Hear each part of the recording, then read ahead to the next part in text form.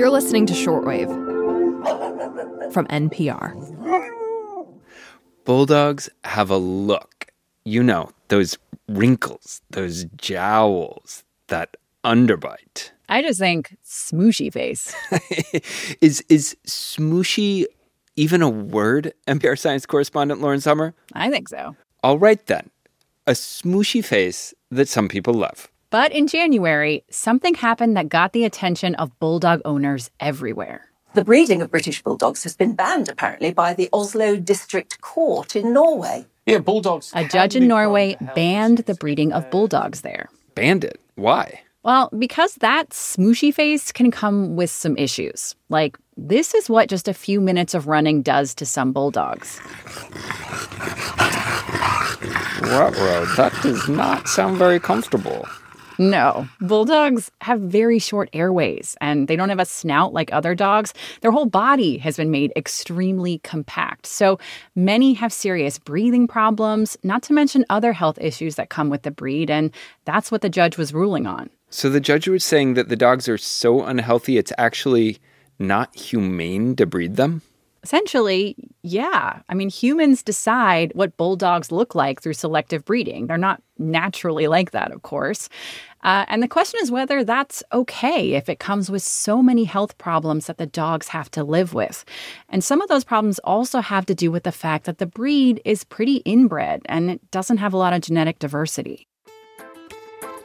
So today on the show, the debate over bulldogs and their smooshy faces, and how it's part of a larger discussion about the ethics of purebred dog breeding and the genetic health of our canine friends. I'm Aaron Scott, and you're listening to Shortwave, the daily science podcast from NPR.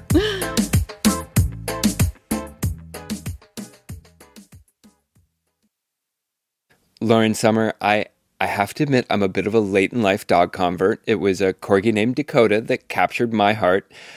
She was the runt of the litter and super compact, so she didn't have a lot of the leg and back problems that some corgis can deal with. But she did get me thinking a lot about how the things that people love about certain breeds are often the very things that can make those breeds unhealthy. And I mean, corgi lovers are, well, let's just say very committed to corgis. And I'm guessing that bulldog lovers are the same. Yeah, very much so. A lot of bulldog owners are very dedicated, and I met one. This is Rudy. You say hi, Rudy? Colleen Tilgen lives in Oakland with 3 bulldogs. There's Rudy, and then Abby and Mojo.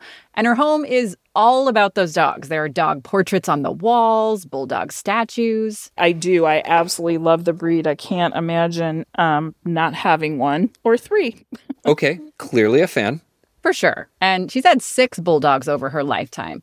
And she says they take a really involved owner because of some of their health issues. Like, bulldogs have those deep wrinkles on their faces and they have these floppy ears. And Tilgen says she has to clean them almost every day because if you don't, they get infected. And then they have a really hard time cooling themselves off because they can't breathe very efficiently. They cannot sustain heavy heat.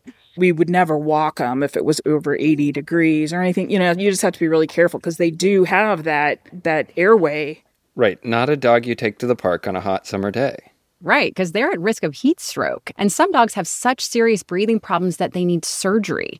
One of Tilgen's dogs had to have its nasal openings widened, and others have to have their soft palate cut back to open up the airway.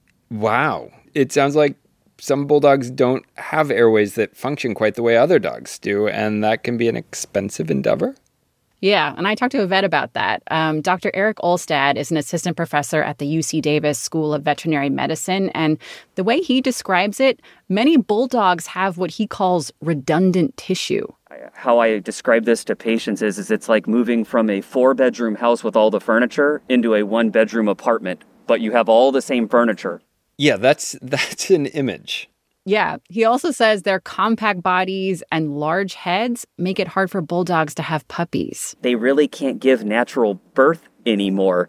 I have to do C-sections on these dogs, but the monetary incentive for these breeders is so high that they can justify these added costs. These puppies can sell for anywhere from $3,000 to $6,000 per puppy. All right, Lauren, this is definitely showing me how drastically humans have changed the shape of the bulldog if they depend on us just to reproduce. I mean, these puppies are completely divorced from evolution. Right. And if you add up all these things, studies show that flat-faced dogs, which are also known as brachycephalic dogs, are unhealthier in general. And that includes dogs like pugs and French bulldogs. And that's what prompted the animal welfare group in Norway to bring that court case, which focused on two breeds, bulldogs and Cavalier King Charles Spaniels. And those spaniels have chronic heart and skull problems. Åshild Rodseth is the CEO for the group that brought the case, the Norwegian Society for the Protection of Animals. We say that the dogs are our best friend, but we're not the bulldog's best friend at all. You know, if this was your best friend, you wouldn't want it to have all these conditions. You would want it to have a better life. She says they don't want bulldogs to disappear. They want to start a conversation about making the breed healthier. Is breeding bulldogs completely banned in Norway then? Well, the case is being appealed currently, and the ruling also didn't completely ban breeding them. It says breeding can take place to improve the health of the breed or bring in new genetic material. Huh, okay. So what could be done to make the breed healthier, and what are some of the changes they're suggesting? Yeah, there's a few things that people are talking about. In December, the Australian Veterinary Association recommended that bulldogs with short muzzles, spinal problems or breathing problems, not be bred at all. And then there's a breeder in Switzerland who was concerned about the health issues, and she created a new breed called Continental Bulldogs. It's kind of less compact with a snout that's a bit longer, so it's kind of about accepting a bulldog that looks a little bit less like the bulldogs we think of today. I'm trying to imagine that at the Westminster Dog Show and how the judges are going to respond. Are other breeders open to changing the way the bulldogs look? Well, not exactly. The way bulldogs look is controlled by the breed standard. It's kind of like the recipe for a bulldog. It defines the bulldog's look and temperament. And in the U.S., it's set by the Bulldog Club of America. And I spoke to the club's president, Jeff Ryman, and he said they've had essentially the same standard for bulldogs for a century.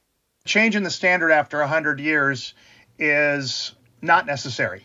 We want to follow the standard, and we want to encourage and educate those that don't to follow the standard, to health test their dogs.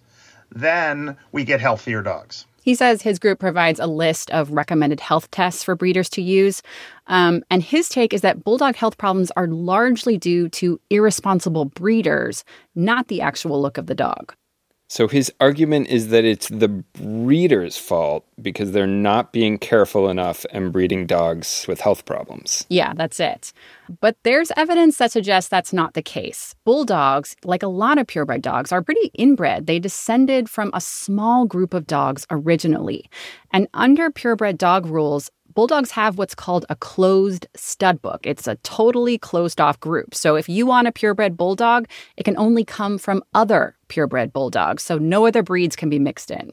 Yet no other dogs being mixed in means no new genetic material comes in either. So how inbred are they? So, on average, purebred dogs are as closely related as two sibling dogs that have an offspring together.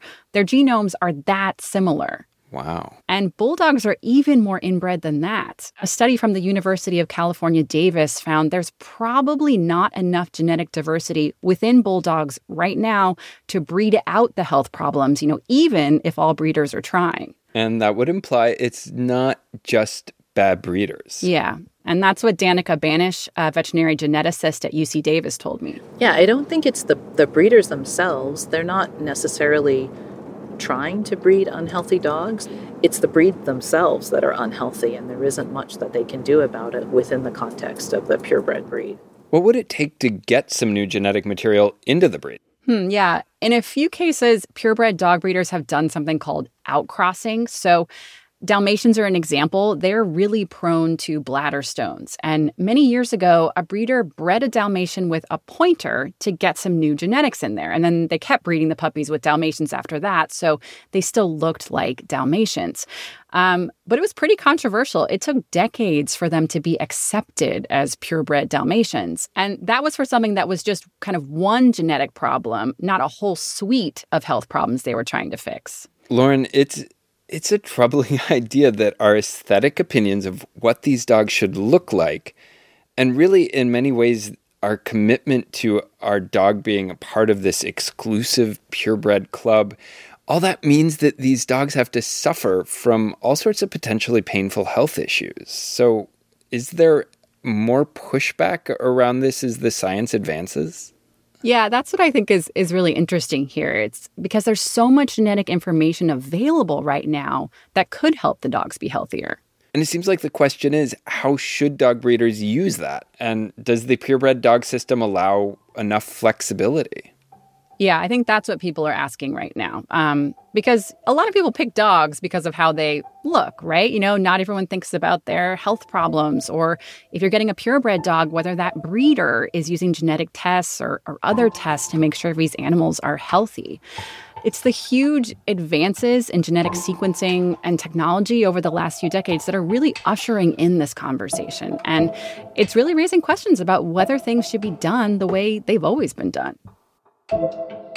Thank you, Lauren. It's been great to talk dogs with you. Thanks for having me.